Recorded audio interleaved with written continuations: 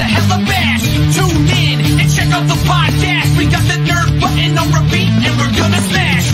Come on in, I assure you that we're open. Shoe polish on our signs cause our locks are always broken. You need that view askew? You know we got you, dude. Showing gratitude and always smiling, never rude. Top 5 movie reviews and what's new. We bringing out the big guns when we coming through. Welcome to the stage. Come on, enjoy the taste. Hurry up, no common lies. You know we love it, the sacred thing.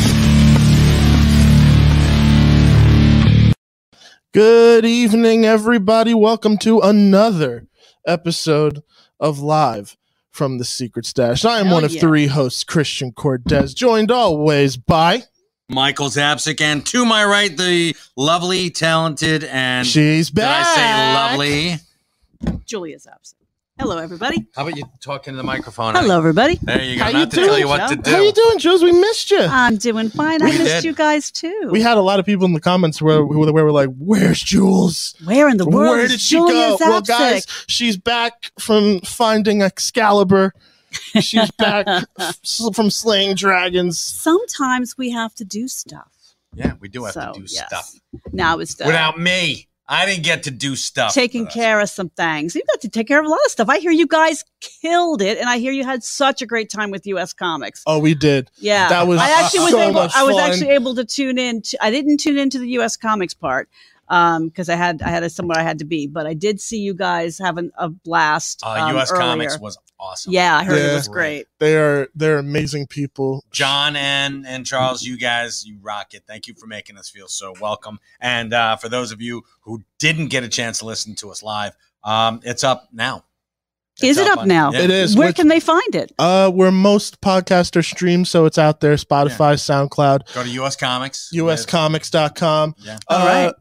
I do have to mention though that the cover art for that episode is amazing. Yes. If you have, you seen it? I have not seen it. I am gonna. Okay, So, you guys are gonna pull it up for me. Yeah, but I did see something that they sent afterwards. Apparently, there was a gauntlet was thrown down.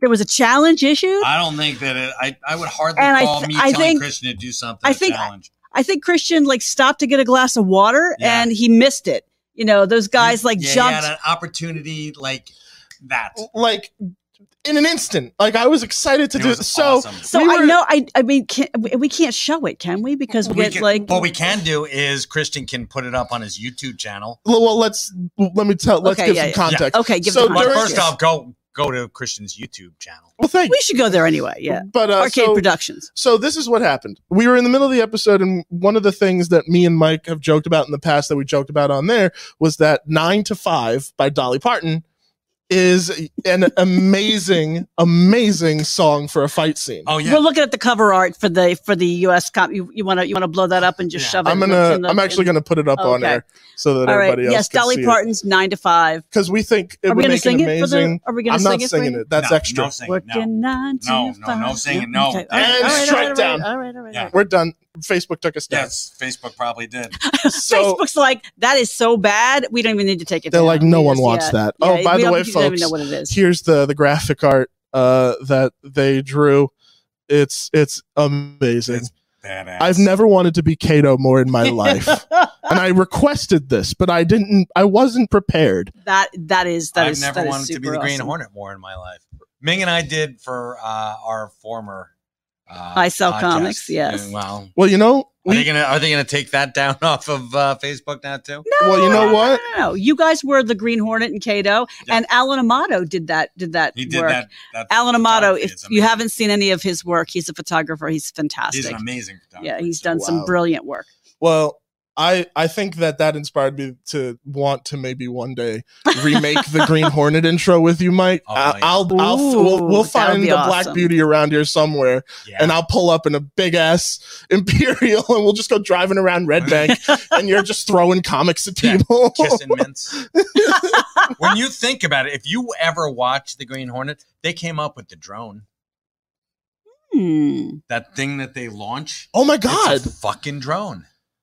They've got the drone. That's right. So genius. They came up with the drone idea. And that's why the Black Beauty is one of my favorite movie cars. So we're going back to context, right? Because I'm a little bit lost here. So we were 9 to 5. We were talking about how 9 to 5 makes a great fight song. And then during the show, someone, I forgot who brought it up, but they were like, yo, someone should put that to a scene in John Wick. I think that was me. I think it was you. And I was like, you know what? I'm going to go do that. I'm going to go home, even though I'm busy. I'm going to make the edit for it. Mm-hmm. Not 12 hours later, probably even less than that, Charles, in the group chat that we have for the crossover, just drops it into the. Do you think he jumped into a portal, went back in time so he could get some extra time to make it? No, just to make you look bad. No, Christian, he does that on the toilet. You're like a sucker. Yeah, he did that in our time. No, like that's what he said. He literally did it on the toilet. Oh God! And he dropped it in there, and it's literally one of the best fight scenes in John Wick, set to 9 to 5. Oh my God, it's amazing, and it's amazing. We can't show even like a little tiny bit of it. We can't because Facebook sucks. You can go on YouTube to Christian's. Can you though? Yes. So here's what we're gonna do after tonight's show. Probably around 9 o'clock, I'll upload the videos to my YouTube channel. Or Charles might have it up there right now. Motherfucker.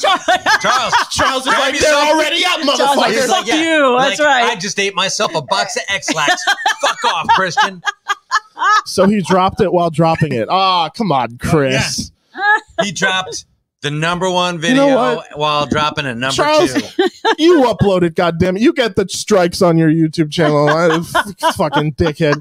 But you know what? I still want to do it. Love you guys. Charles, I think you're amazing. I think it's amazing too. It's like being pissed off, notwithstanding. It makes it even more amazing. Actually, it's just like a little bit of sugar. What's even better is What's even better, Mike?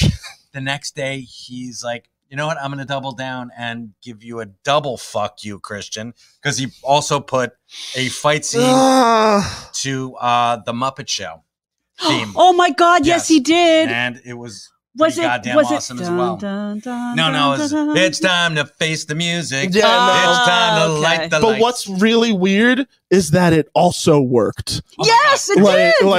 Like perfectly. I know. To the point that now a new goal is to put that in something one day. Be like, just somehow the characters are putting on a musical playlist for their fight scene, and the Muppet Show theme song comes out by accident. Oh, I love that. That's awesome. But yeah, no, Charles kicked ass with those videos. I was mad at the time because I was just like, motherfucker, I can do it. But he killed it. Than you. He was faster than me in that sense. You've been busy doing a lot of shit, yeah, guess Christian. What? I mean, we can't talk about it, right? It's embargoed for right now. Yeah, because that's what happens when you're big time, and you have to like wait and. I will say, he's big time, and you folks, he's like, fuck yous. No. Just trust me.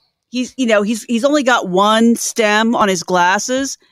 It's all an affectation now. It was real a month ago. It's just part of his persona now. It's his cultivated persona. Yeah, no. Chris McDonald was like, "You, what did you do? You fixed them?" I was like, "Yeah." It's like, that's your trademark, man. I'm like, "No." Did we have to mention? I thought we were going to have one fucking episode where we didn't mention that. We already did at the top of the. Oh my God, we're at the top of the episode. We did. Because he made a comment. He made a stupid one, but it's okay. All right. Well, I missed that one. So, all right. But yeah, no, actually, I sent the video to Chris McDonald. Did you really? Yeah, I had to show him. We're just going to say his name every 30 seconds throughout the whole episode. Yeah, well, he'll appear if we do it. Oh, that's right. We said it 3 times. Where the hell is he? Lame. All right. Kayfabe. Can we say a congratulations to a very blessed couple that is like. Oh, because I think we're going to go out because I know that my ADHD is like way off the charts, and if I don't get it out there, it's not going to happen. We were just so messed up. So can we just say congratulations? And we are so fucking happy for Jay Muse and Jordan Monsanto. Yeah, we're fucking happy, Mike. And they're what the hell? beautiful new baby. These are my affectations. Now they've got 2. Now they've got 2 gorgeous kids. We got Logan and Lucian. Right? Lucian, that's right. Welcome to the world, Lucian. Welcome to the world, little dude. little ones. Lucian Lee Muse. That's right. Your daddy and your mommy are making it a much cooler, more interesting place for you to grow up more in. than your dad. Oh, well, I would give him 50-50, at least publicly. Come on. Right. I mean, right here. Okay. Well, his name is on, it should be See now, I have to tell you something. Jay's the kind of personality that I seriously like in the back of my head, like we're like giving him some good-natured ribbing. I kind of like half of me expects him to come bust into the back door, be like, motherfuckers, and just start like beating the crap out of us. Because that's something I would expect him to do. If he hits a woman, then he's in trouble. Well, you know. And we're on camera, so it wouldn't hit me that hard, right? Yeah, okay.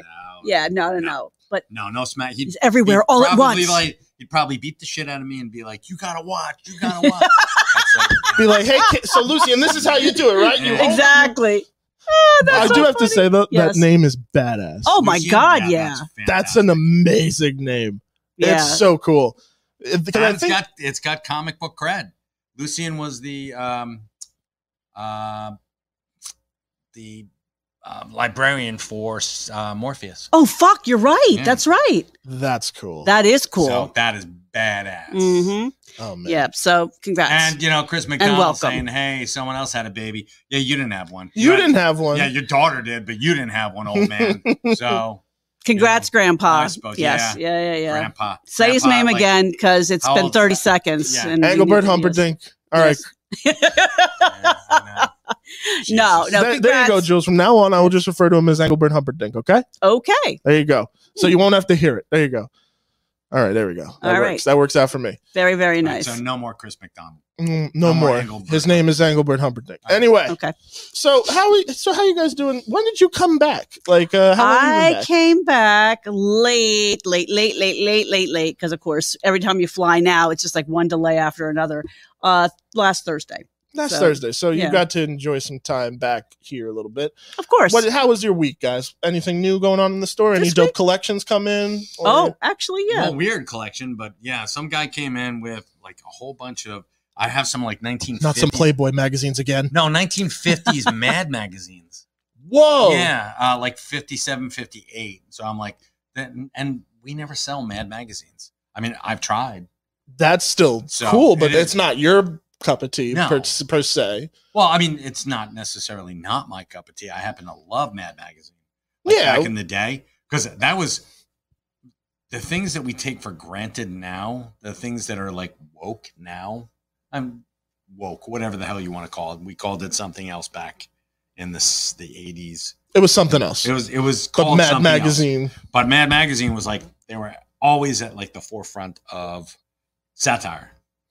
So you're reading a book and they like from 1973 and they casually drop the N-word. You're like, what the fuck did I just read? Oh my God. It didn't age well. They did that a lot. Now, are they still around? Are you saying that the stuff we have has? No, I don't think that does it. I think it was like big back in the 70s, but there's probably inappropriate language all over. Those 50s. Oh my God, yeah. It goes back even further than that. Like without even just Mad Magazine, a lot of those books back in the day were just kind of loosey goosey with what they referred to with certain things. Actually, this is very interesting, and it's kind of timely because I was reading recently that they hire a group of people to go and rewrite. Oh yeah, one of Roald Dahl's books, right? How messed up is that? And they basically like plucked out like certain problematic figures. I guess he mentioned Kipling. Okay, so Rudyard Kipling in there, and they plucked Kipling out and put someone else that they felt was more socially appropriate in there. And so the question is, and I mean, you could argue all day long about what choices they made. I guess the interesting thing to me is, do we want a world where we literally go back and rewrite these books? Well, and history Well, I mean, history, if you take history in the strictest sense, I mean, all history is written written from a particular point of view. And you can argue, you can argue about that. But I mean, if you sit down and write a book, I mean, think about it. Think about it, Christian. You're a creator. You've created some things. I've created things. We've all, think about, do you want someone going back and taking a song that you wrote or a screenplay that you wrote and 15 years from now deciding, I don't like his choice of this character's name or this situation or this part of the country or the world or that word, which is now changed and means something different. I'm going to rewrite what Christian wrote, and do it differently. I wouldn't allow it. I only wouldn't allow it because then it keeps in a strange sense, it keeps the discussion going in my head.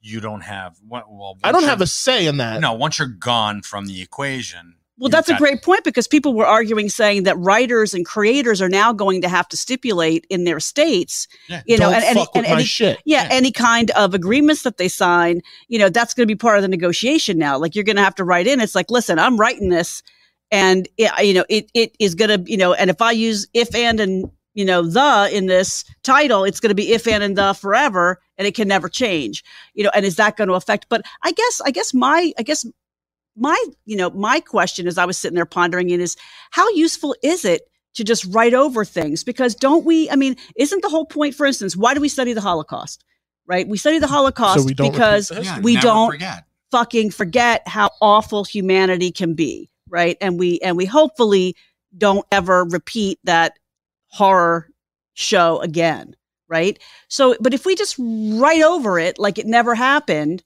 and sanitize it, are we more likely to repeat it? I mean, I guess people that are sanitizing work now would argue that, well, if people grow up and they read the right version of things, then there won't ever be any strife or problems, because everyone will be in agreement, because, working off the same script. No, but I don't know. I think it's a levels thing, if I'm being completely honest with you. All right. So this is it's going to be a long answer, so kind of bear with me. No, go ahead. So I think there's levels to it. With what's going on with Roald Dahl, I'm definitely Roald Dahl with his books. I'm okay with like slight word changes that might make things make a little more sense to some kids now. But when you're omitting whole sentences and rewriting, like writing new ones and placing them in the book, that I have a problem with. I need context on that one. Like, what do you mean? So, for example, the Oompa Loompas, there was like some derogatory terms about like short people, and I could understand, like, if you want to edit that, I sure. But at the same time, you got to realize this book was written when, in the 1950s, 1940s, 1950s, so 1960s. I think a lot of media would benefit from doing what Warner Brothers did with the Tom and Jerry cartoons and a few Looney Tunes cartoons, was that they just put a disclaimer at the front of the thing that was like, hey, listen, this was a product of the times. Mm-hmm.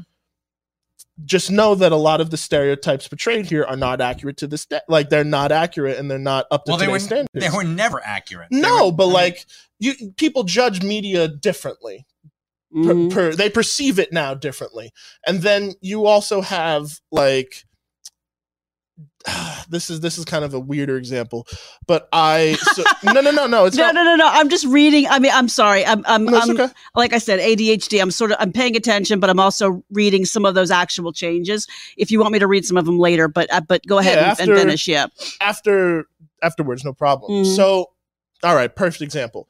I was and I still am to this day, I love Thomas the Tank Engine. I loved reading those books as a kid, and I learned later in life that one of the books was edited because the original characterization of somebody was something happened to one of the characters where he got covered in coal dust. Mm-hmm. And someone said, at least the writer had written in the book, they were as black as N-words. And that was a book I loved growing up, but I'd never seen that edition. They changed it before I got around to it. When was that written? That was written in the early 40s.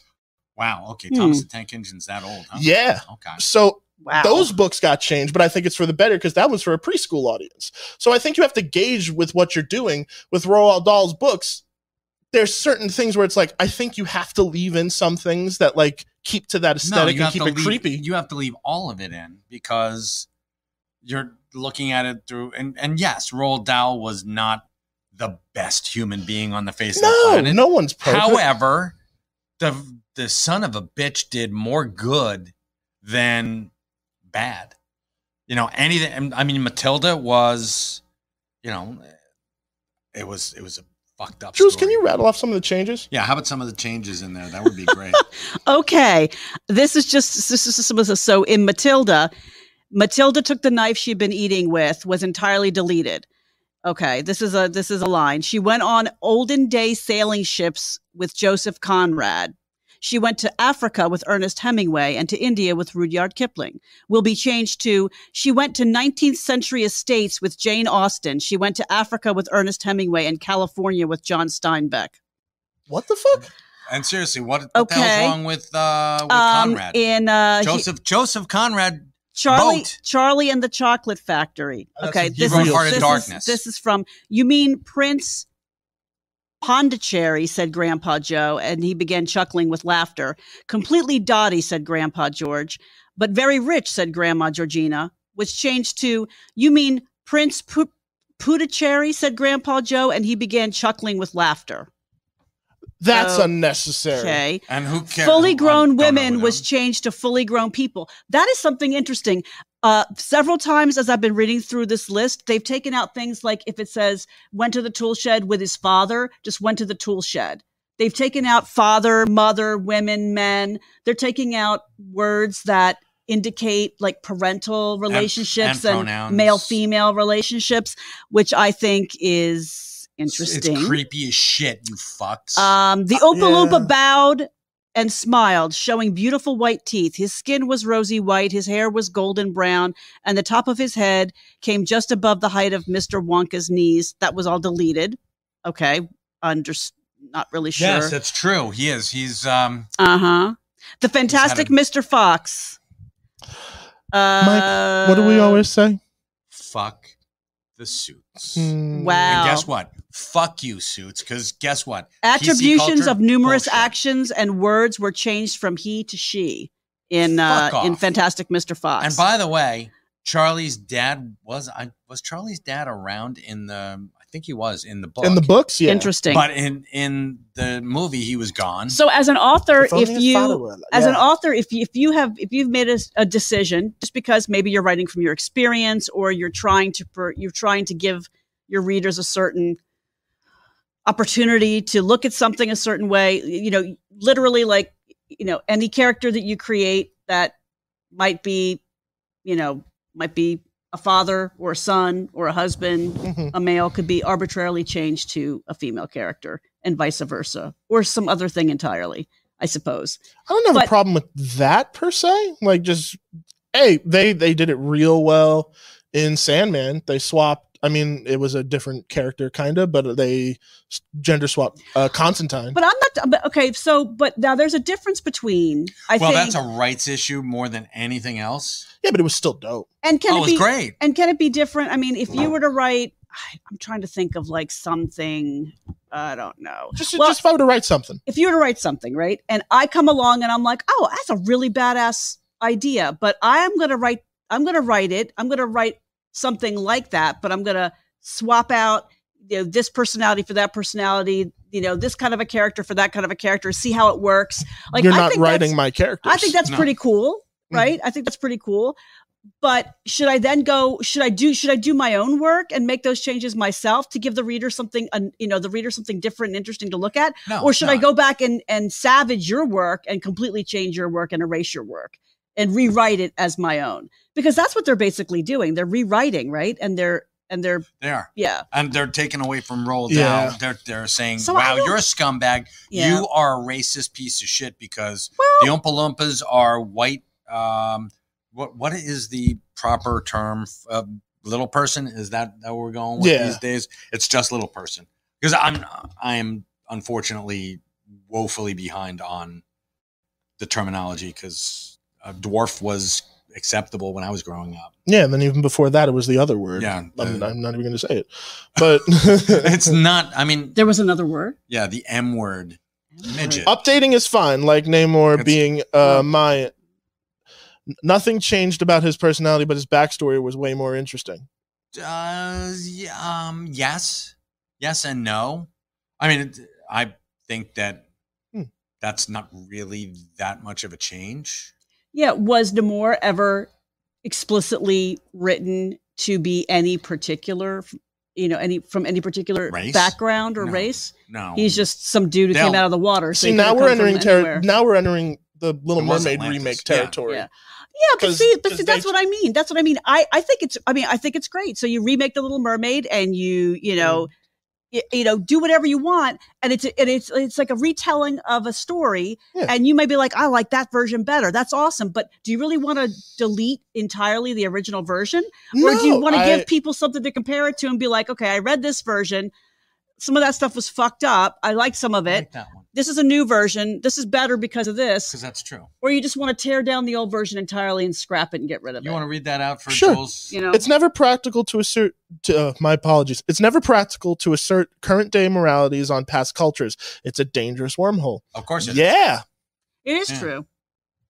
That's pretty simple. And Roald Dahl, for those of you who don't know his pedigree, I mean, he was a philanderer. He was actually friends with James Bond guy, Ian Fleming. Ian Fleming. They were both in. He was also a spy. Ian Fleming was a spy, and so was he. But he was not trusted by the government because he was a womanizer, and he would seduce like German women. Really? But, yeah.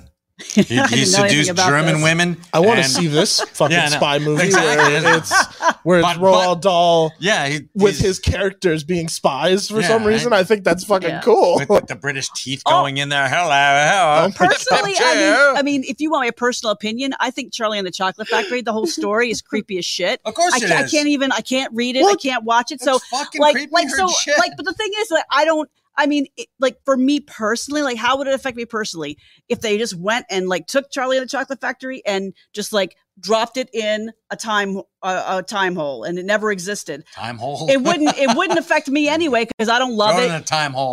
It creeps me out, and I'd be like, good, better off without it entirely. Well, wait, what do you mean by that exactly? Do you mean just like making it like a timeless story? No. I just mean like if you could literally, like, you know how with gene splicing, you just cut that part of the gene out entirely and it disappears. No, you just want to it never existed. You want to kill it, like it never existed. In the shallow grave. Exactly, just like it never existed. That's pretty much what she wants to do. But on the other hand, there are a lot of people who, Charlie and the Chocolate Factory, the movie, the book, meant a lot.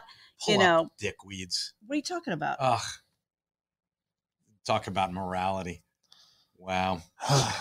God damn you, Engelbert Humperdinck. Yeah, you're Engelbert Humperdinck. Yeah, he says a little philandering's, a little, never hurt nobody except for, Yeah, sure it hasn't. Except for billions of people, jackass. Oh shit. Yeah, this one's a bold claim. But it's actually a little true. H.P. Lovecraft may have been worse than any of the monsters he created, but his work is still amazing and inspired countless creators. It's true. He was a chunk of shit. I mean, not a sack of shit, a chunk of shit. He was just a chunk of shit. Look at Hemingway. Hemingway was a drunken, whatever the fuck he was. Yeah, he had some problems. You know what? Yeah. You know what? I don't have any answers. I'm not even sure. Like I said, it's such a new thing. I haven't really wrapped my mind around it. Like everything is still kind of. But I will tell you this: when I was in college, I was taking a modern poetry class, and I had a professor. It was a brand new professor for me. I hadn't taken his class before, and he walks in and he stands at the front of the class and he says, "Here's your syllabus." And he said, you'll notice that on the syllabus, I list Ezra Pound with a bibliography of works that, are recommended reading. Ezra Pound had an incredible impact on our understanding of poetry and literature. And I will not teach him because he was a vicious, hostile anti-Semite and advocated for the murder of Jews. And I am Jewish. And so while I acknowledge his impact on the discipline and in our collective understanding of, poetry and the genre, I can't in good conscience be a party to participating in talking about him and promoting his work. And I remember just sitting there dumbfounded because I thought that was pretty much the most badass thing I'd ever heard from an academic. I mean, being able to acknowledge that someone has an impact and that someone should be recognized for having an impact, but at the same time taking a personal stand and saying, I'm not telling you what to think morally support or how to feel about this, but this is an important thing to know, and and you're free to go and research it on your own and draw your own conclusions. But this is why I can't in good conscience do it. I just had a tremendous amount of respect for that. To me, I have a problem with that because What if a guy comes in, he's like, hi, I'm your history professor, and guess what? I'm teaching you 20th century world history, and while I acknowledge Adolf Hitler's existence and what he brought to mankind, which is death and destruction, I can't teach him because I just happen to be Jewish. It smacks of the same kind of thing. You know, you have to acknowledge that Hitler was a piece of shit. Ezra Pound, piece of shit. Hey, there are a lot of people who think that Tolkien... No. Well, correct. He did... Chunk of shit. But he did acknowledge. He did say that he was a virulent. I mean, and I suppose that there are people sitting, in that classroom who, were anti-Semitic. I suppose that they wouldn't have found that offensive, or they wouldn't have found Ezra Pound offensive. I mean, most of us who were sitting there were very disturbed to hear that, someone who was, literally like happily advocating for the slaughter of, human beings on the basis of their, background was also. Lionized for his work. I think that humanity the human condition is complicated, and I don't know that erasing it or denying the complexity of human beings and human relationships and human history is a smart move. No, absolutely not. I'm conflicted. I'm very ambivalent in that regard. And as far as Roald Dahl, most of his stuff, I mean, this is just it's cosmetic is what it is. It's not even changing the substance of what he wrote, but it's, how dare you? How dare you come in and fuck with my shit? But and also, I know we've been making jokes about it, but it's also you're editing a man who's deceased, who can't vouch for himself. There is no estate. Like there's no one who can defend him. I mean, actually, I think there might be. There's probably an estate. Roald Dahl probably has an estate. Although they're probably because he was married to, and I'm going to give you some of his bona fides. He was married to Patricia Neal, who she was an actress back in the 50s, 60s, and 70s. I think she died like in the 80s, but she was a very accomplished actress. She actually won an Academy Award, and she had a stroke. She had a stroke back in the early to mid 60s, and he went up to the doctor and said, "What can we do? How can I help her her recovery? What's your protocol?" He's like, "Oh, there's no protocol." He's like, "Well, we'll put her in an institution, and she'll rot there. She'll rot there until and she'll die, and that's my prescription." And he's like, "Fuck no." Every single bit of stroke recovery is because of Roald Dahl, because of a fucking children's literature writer. Because everything he decided to persist. What he did was he figured out, he took it upon himself to learn an entirely new discipline, and he came up with a shit ton of stuff for her to do to recover, and recover she did. See, I so that makes up for any bullshit. Heard and understood. Well, okay, I'm going to put a pin in that. I don't know how I feel about that. But what I will say is this. I don't know whether I might say to somebody looking at curriculum, okay, when my sons were both looking at going from middle school to high school, Monmouth County in New Jersey has a bunch of charters, but they're kind of charter schools. They're called magnet schools. And there's one for health sciences. There's one for communication. There's one for, hard sciences. There's one for acting, like acting and the arts.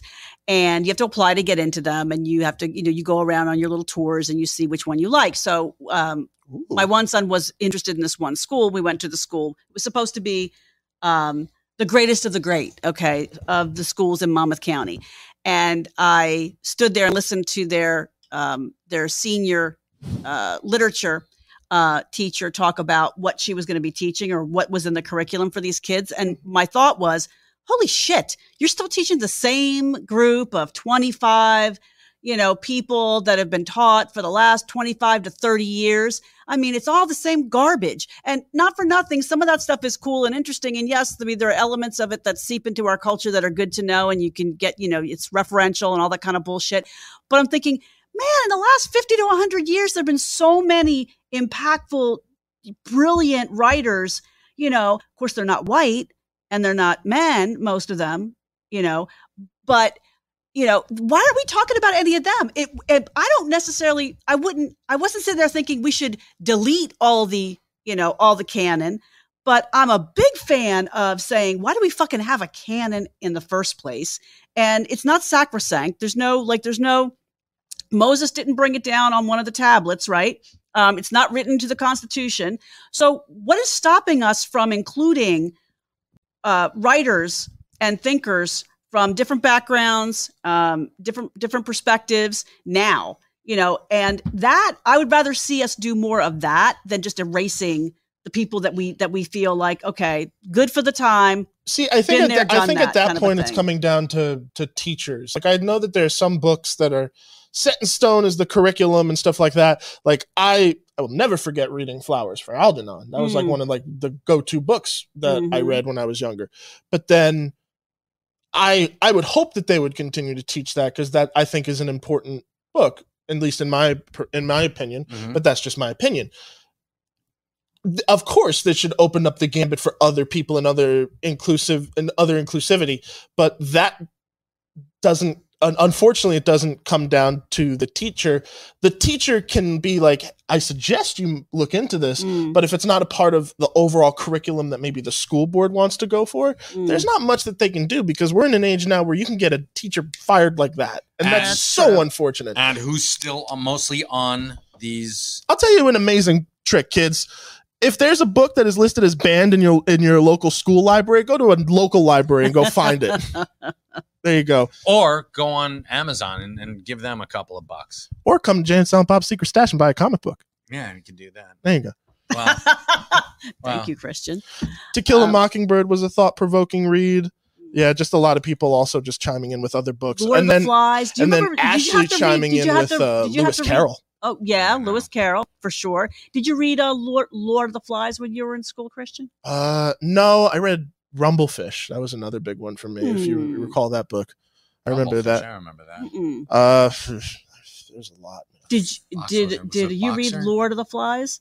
Oh, yeah. Yeah, I think that was I think that's an old person's. That's a classic. John just kind of shook me to my core there. Suits on the school board, too.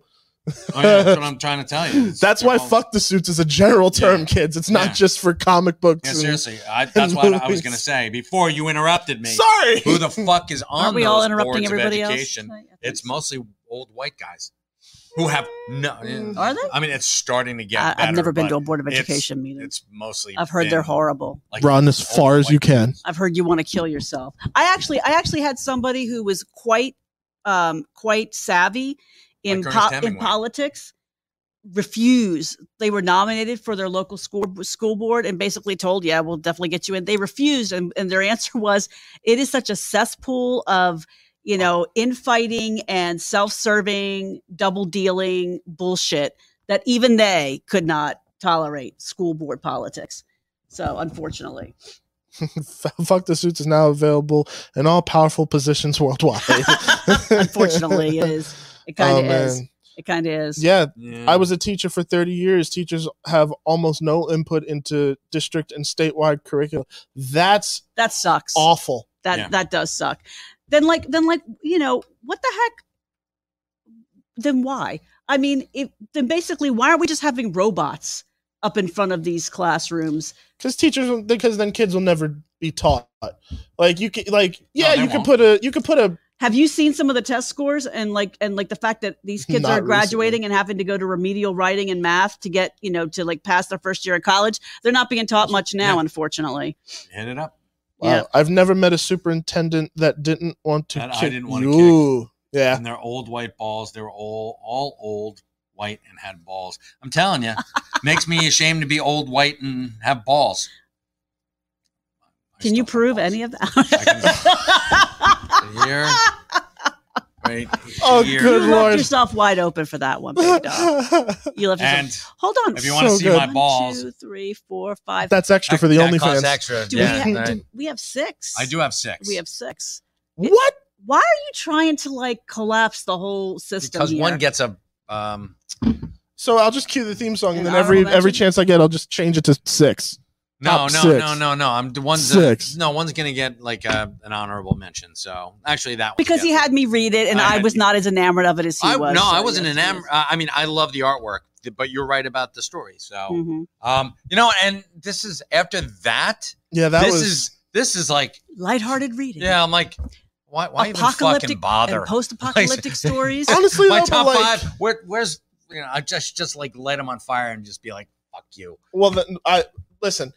I know that when Well, like that was a so. deep dive a little bit, but like I think it is important to talk about. Like I love getting deep with you guys because it's true. And to be honest with you, that whole fucking Roald Dahl thing it's a slap in everybody's face. And the people who are like, well, you know, I don't think I want my child to be, you know, fuck you. You don't care about your child. You care about your own sensibilities. And, you know, being a parent is actually facing up to those hard things that, when your kids come to you and say, Dad, why am I getting bullied in school? And you got to talk to them about it. Well, you know, Dad, it's not. You know what? You say something that is very true. And you say that, you know, we learn more from people by watching what they do than what they say. Yeah. And this is true. And I'll give you a good example. So, you know, we're sitting around the dinner table, the elections. Okay. This is back in 2016, right? Election cycle. So Michael and I make a decision as parents. We have 2 young kids, 2 young boys. What were they then? Like 6 and 9 or something like that. In 2016, that was. I don't know how old they were. How old were I can't. You know, math. You know, I'm not good with ages. They were like 15. 14 and 11. They were alive, okay, and they were young. So I know they weren't old. They were sort of white and they had balls. How about that? So we're sitting there around the table and they're like, so who are you going to vote for? And Dad and I are like, you know, we're not going to tell you that. Why? Who are you interested in? If you could vote, who would you vote for? And none of your business. And the older one rattles off some name of somebody I didn't even know was in the race. And the younger one's like, Donald Trump. And so Michael and I was just sitting there like, do tell. That's an interesting choice. Keep telling on yourself. Can you tell us a little bit about why you're leaning in that direction? Yes. And in his sweet, not yet like lowered voice, he goes, yes, because homelessness, which was his thing, is awful. And Donald Trump has a lot of money and he's a developer and he could use all that money to build housing for the poor. And that was his, and that was his reason. That was his reason. So like, you sit there and like, what are you going to do? Like, you're going to beat up on an 11-year-old who wants to make sure everyone has a home. So, but for us, it was like, okay, well, let's break that down a little bit. Do you think that just because someone is rich and is involved in a business that they're necessarily, you can depend on them to use that money and that power to do the right thing, which you consider is housing everybody? Well, of course they would, and he's, so it's like, what? No, keep going. No, you're talking. No, just talking with people about and helping them to explore and solve and answer their own questions to solve their own problems, I think is a powerful thing. And like Michael and I never told him who we voted for. And now, today I could say at, 17, Daniel would not vote for Donald Trump if he were running for office. He has matured and he, did his own research and but I don't really know what the fuck I was talking about or where I was going with that. I have no idea where you're completely lost. I'm lost too. Yeah, I'm completely lost. Yeah. I think I made a great point, but you just I know I cut you off and that's totally fine. Okay, My turning my point mic was- off. You know now. what? How about this? Yeah. This is. I'll end with this. Fuck the suits. Support your local teachers. There Yeah. you go. Go to your local libraries. Go to your local library, kids. There's a ton of things there that you may unfortunately not read in school, but it is there to be observed, read, opinionated on. Form your own opinions. Check it out. Mike, you ready for top 5? I guess. You guess? How about this? I'll do the top 5. No, I want to hear the music. I want to hear Shane. You got to do it. That's true. Music. It's time for top 5. Yeah. Top 5! Top 5! Top 5! Top 5! Top 5! Top 5! Here we go. Top 5. What do you got? Here they are. 5 comic books. Fucking read them if you want. The world is just a total shit show. Swirling mess. So yeah, it's a massive crap and fuck everything. So no, here we go. I've actually got top 5. If people don't cut me off. Captain Britain? Yes, it's actually Betsy Braddock. Captain Britain, Betsy Braddock. Her brother Brian Braddock was the original Captain Britain. We loved him. He was fantastic. Teamed up with Spider-Man a whole bunch.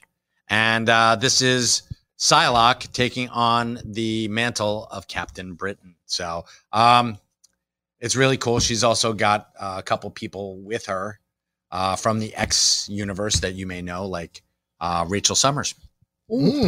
So pick that up. That's actually really good. I'm going to go with this one, which is fucking awesome. I love the artwork in here. Number 1. Number 2, this is Changelings by Fred Van Hook. Listen to me, I'm giving everybody a little bit extra in their names now. Fred Van Hook or Kevin Van Hook. What I say? Christian Van Cordes. Vander Cordes. Michael Van Zapsik. Story by Kevin Van Hook. Ryan Rayan Laksamana. Let's not say we did. Wow. Oh, it's written. It's written and drawn by people. This is actually these people. We saw them at the Diamond Retailer Summit. And it's a fantastic new. It's Vizio 8 Entertainment, and they have a bunch of movie scripts that they turned into comic books. Yep, that's smart. Yes, just like our friends over at Blue Juice Comics did. So, and the artwork is stunning, folks. See, what's dope about that to me is that that's actually like giving life to. There's so many scripts that don't get made, and that's this awesome. And this is about kaiju. I love kaiju. They're great. I mean, who doesn't love a good monster? Who doesn't love kaijus? Very nice. Okay. All Changelings. Snow White, Zombie Apocalypse. What? It's Snow White and the Zombie Apocalypse. Yeah. That's all I need to know, and I'm sold. Not only that, but a couple of other people in here, like, I don't know, little girl who is wandering around in a red hood. She might make an appearance. What? That's pretty damn cool. There's a whole shit ton of...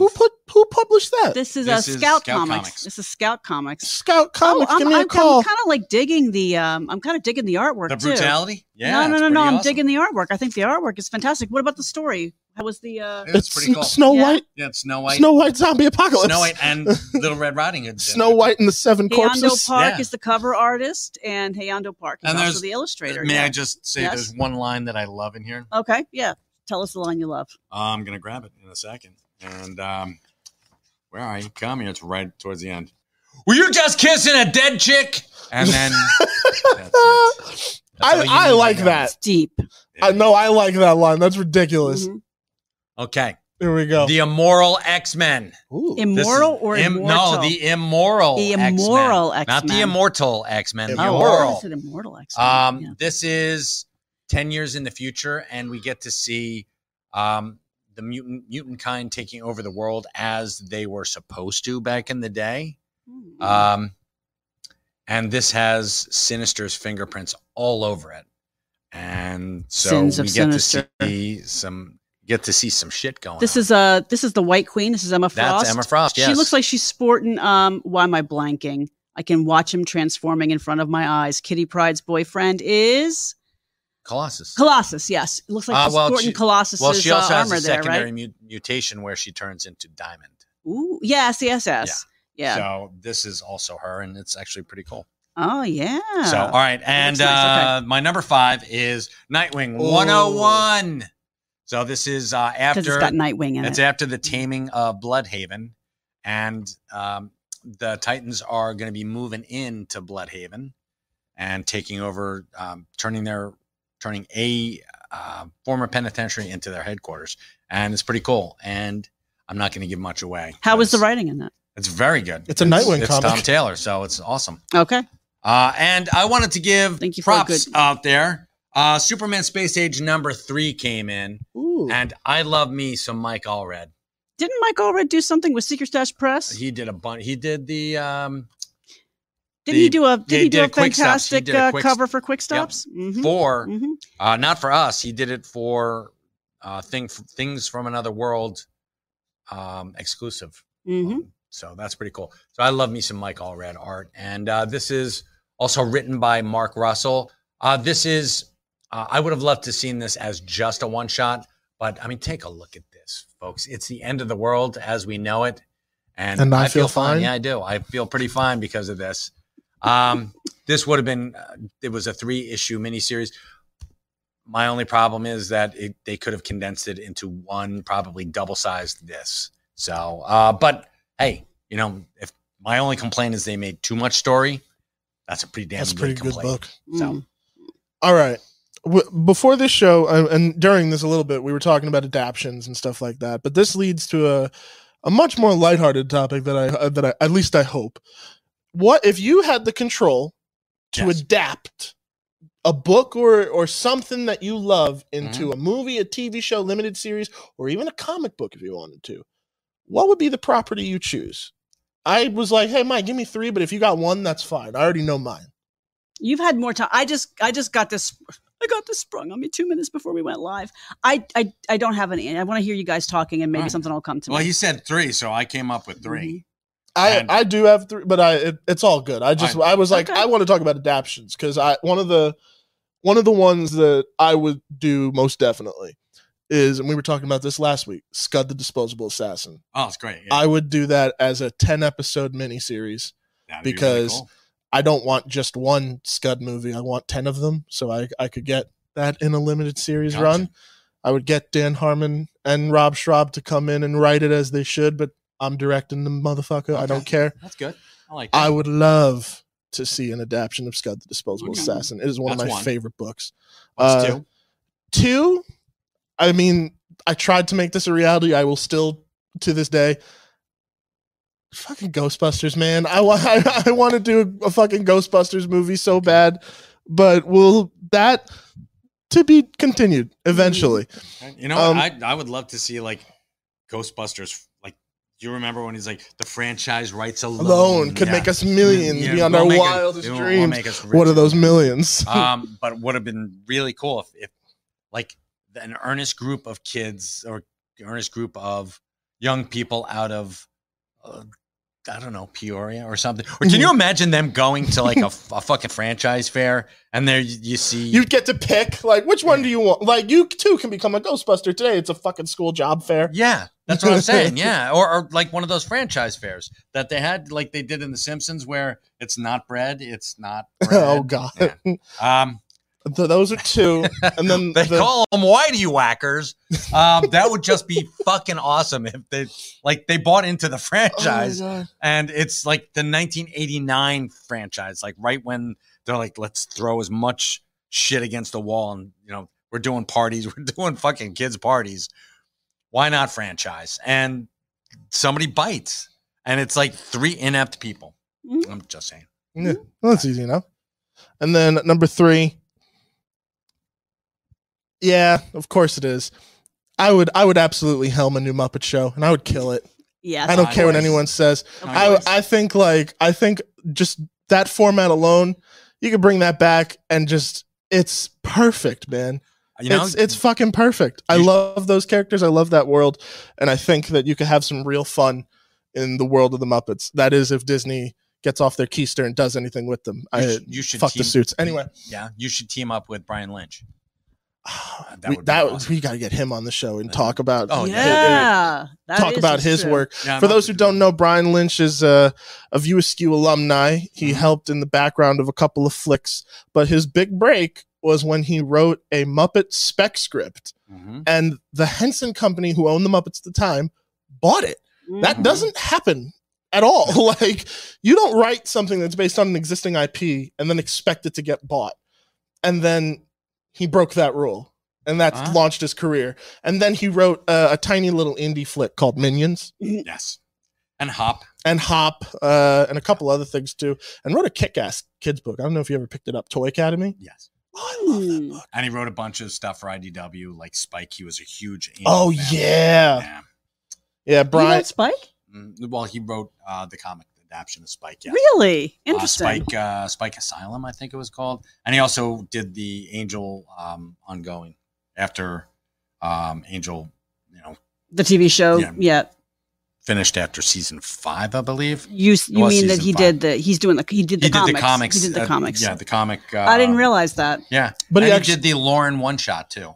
Yeah, he started in the world of comics and then branched into movies. I think he's making a return to comics soon too. That's awesome. That's great to know. Oh, He would make a great signing here if we could get him. Can I interrupt our three?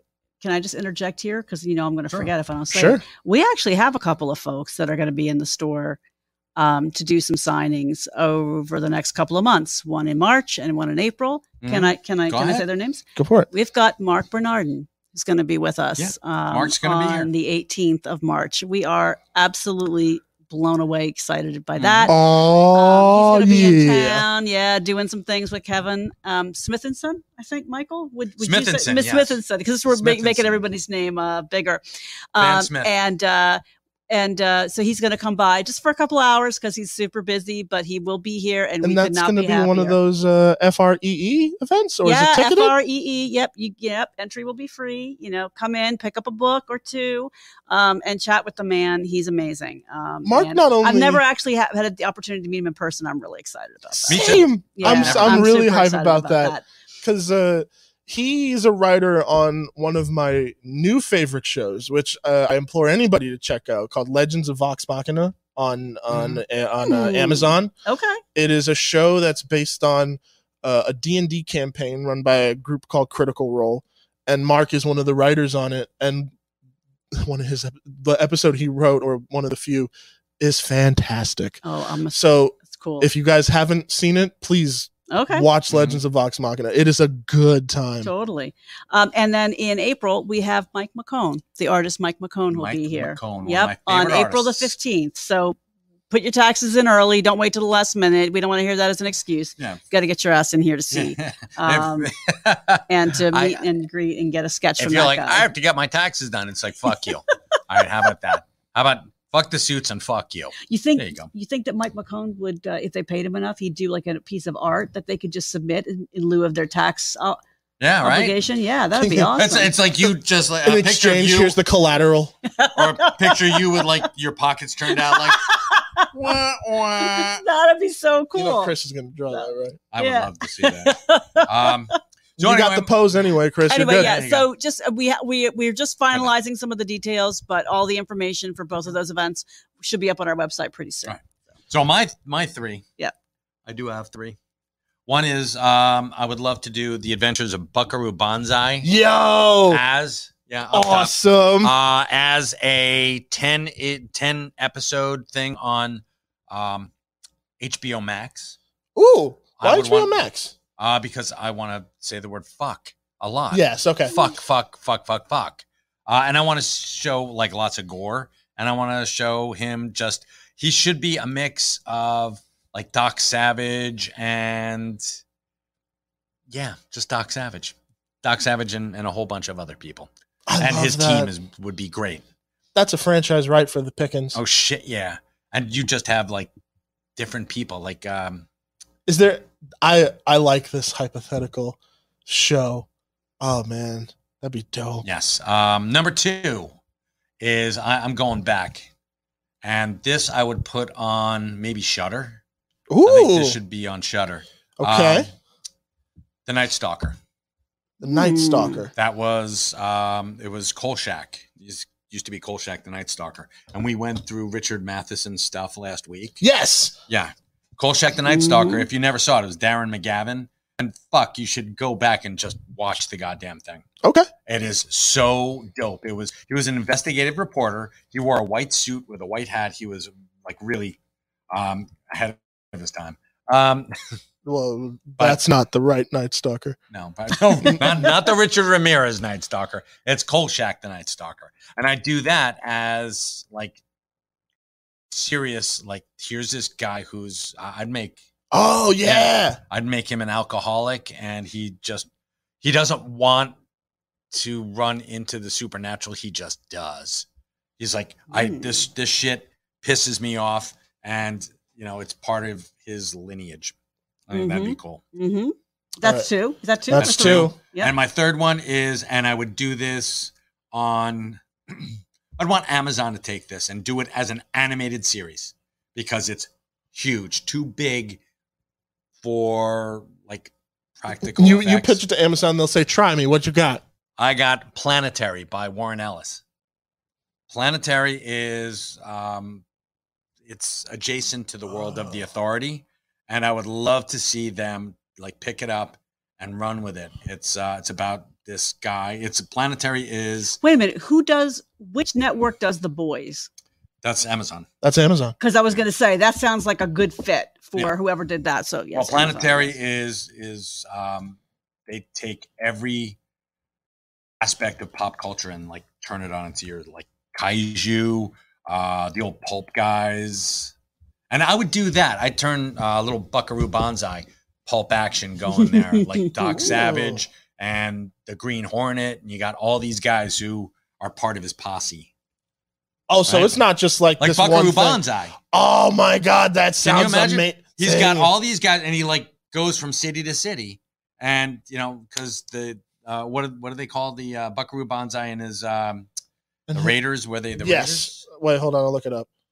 Buckaroo Banzai and whoever his band and posse was, and who's got it in the comments?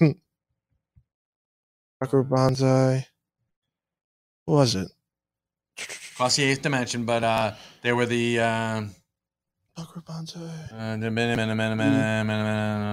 I thought of one. The Hong Kong Cavaliers. Yeah. All right. So that's the name of my ska band. There you go. That's the name of his ska band as well. But the Hong Kong Cavaliers, they're a loose affiliation of guys who clean like Batman. Like Batman, and he goes around, and all these guys are. He's the main dude, but they're like his lieutenants in different cities, and they keep the peace. And this is Planetary. Is this something we carry? Yeah, Planetary is something we carry. Yes, but I'm talking Buckaroo Banzai. Yes, I know, but that still sounds incredible. Yeah. See, here's the problem. It's not even a problem with your adaptions. I now want them, and I know I'm probably not going to get them. No, not necessarily. But now they're in the universe. See, I'm telling you, and I told you, I am a fantastic architect. Yes, you are. Yes, you are. So help me then, because I thought of one. All right. I want to see Repairman Jack. Yes. On the big screen. Oh my God. F. Paul Wilson. Dr. F. Paul Wilson. I'm going to say this. F. Paul Wilson, better in every way than Stephen King. Better than every way than Stephen King. And if you haven't read Repairman Jack, you got to read Repairman Jack. And the case makes itself once you read the Repairman Jack series. So help me to, I can't really articulate it because I really haven't thought that much about it. But Repairman Jack would need to be, it's like Reacher. On Amazon. We could do an Amazon thing of Repairman Jack, but he would have to go up against, we'd have to show like his. This sounds amazing. I'm telling you, right? So you have to go up against what? You'd have to, well, he goes up against like this mythical monster in his first outing, but you have to build up to that. So I would say, let's do that. So you have to kind of like it has to be a 10 issue. Yeah, almost go backwards to go forwards. Right. I get you. I would go 10 episodes on that, and I'd do Now, do you want to read a little bit to the studio audience? I absolutely will, but you know what? I'll read the plot first before my question. The series revolves around the adventures of a Manhattan-based urban mercenary who calls himself Repairman Jack. Jack is a man with no last name or legal status who makes his living fixing situations for people who cannot find help themselves. His work has not only led him into violent encounters with the criminal underworld, but also into the midst of a behind-the-scenes cosmic battle for Earth between two supernatural forces, one known as the Ally, which is benign towards humanity, and one as the Otherness, which is hostile towards it and generally considered evil. What? Mm-hmm. And benign, it just means like they're just kind of fine. You're all right. I don't really cool. give a shit. I don't mean you no specific harm. So. Shout out to my friend Sam who just joined in. I was thinking, what do you guys think? Could we do like a Gilligan's Island movie, but take all those characters and just blow them up? Like Ginger is Kim Kardashian. No. Like a Kim Kardashian character. What if she's a porn star? Oh, make like them like Kardashian characters? I thought you meant thinking, like casting. No. I'm just saying like in you know, because Ginger's like the Hollywood starlet, and she's kind of like, but like, what if you just took it to the what if Ginger was sort of like Kevin's Felicia? Well, we already got dance, right? we already got an adaptation of Gilligan's Island. Did we? Yeah, it's called Lost.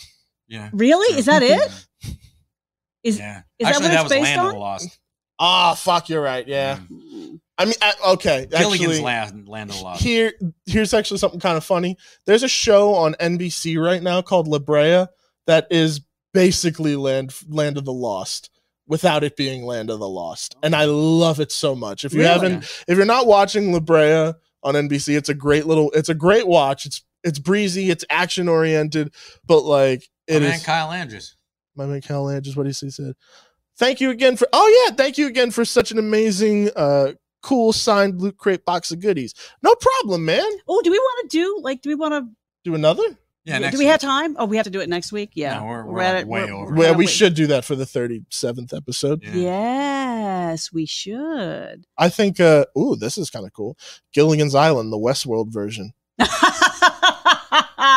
Now that'd be cool. That's a creepy idea. I know. I like that. I do like that. I do. There was a fan theory that Bronn from Game of Thrones was, he was one of the dudes who was going from. They had Westworld, but with dragons and shit. Oh, yeah. Ooh. So Bronn was like one of the guys who goes and pays that money. I have two honorable mentions. One that was in the comments, but I agree with it so much. And then another, just a personal choice. Live action Gargoyles. Have you ever seen that show on Disney from back in the day? You ever watch the movie that it's based on? No, I haven't seen that. I haven't seen the older movie. I've seen I grew up with the Disney show, but that was still wickedly dark for Disney in the 90s. It was great. But go watch, before you watch anything, watch that Gargoyles. Bernie Casey as Goliath. Okay. Fucking go. And Cornell Wilde was in there. It was a made-for-TV movie, man. We had everything in the fucking 70s. It was awesome, bastards. Man. We were great. Jennifer Salt was in it. And you're like, wow, she's pretty hot.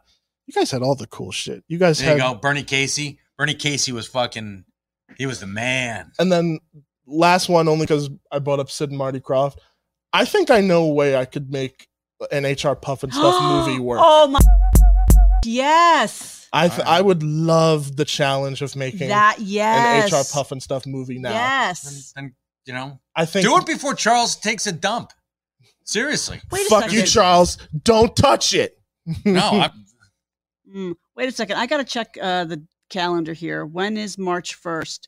March 1st is next Wednesday. No. Yes.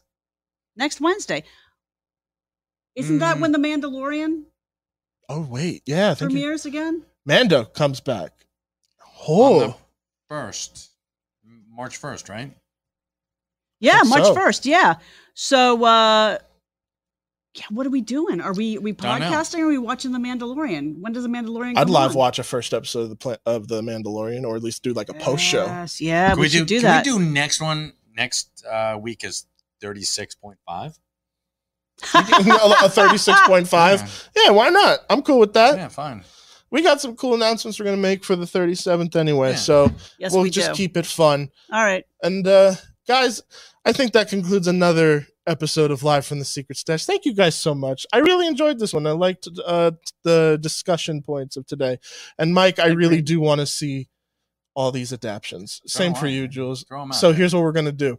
When I get to the point, I'm just going to help make them happen. Yeah. Because I'm going to be like, this needs to be a thing. HBO Max, call us. James Gunn, we know you watch.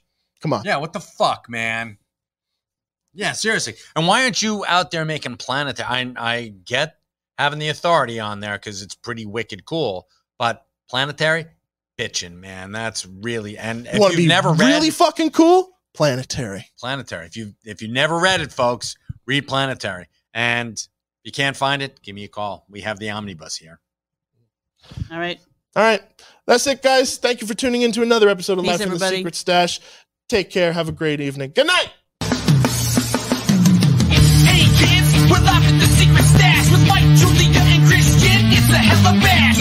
Tune in and check out the podcast. We got the nerd button on repeat, and we're gonna smash. Come on in, and I assure you that we're open shoe polish on our signs, cause our locks are always broken. You need that view askew? You know we got you, dude. Showing gratitude and always smiling, never rude. Top 5 movie reviews and what's new. We bringing out the big guns when we coming through. Welcome to the stage. Come on, enjoy the day. Hurry up, don't come and last. You know we love it, the Secret Stash. This has been a Smodco Internet production. SIP. Only at smodcast.com.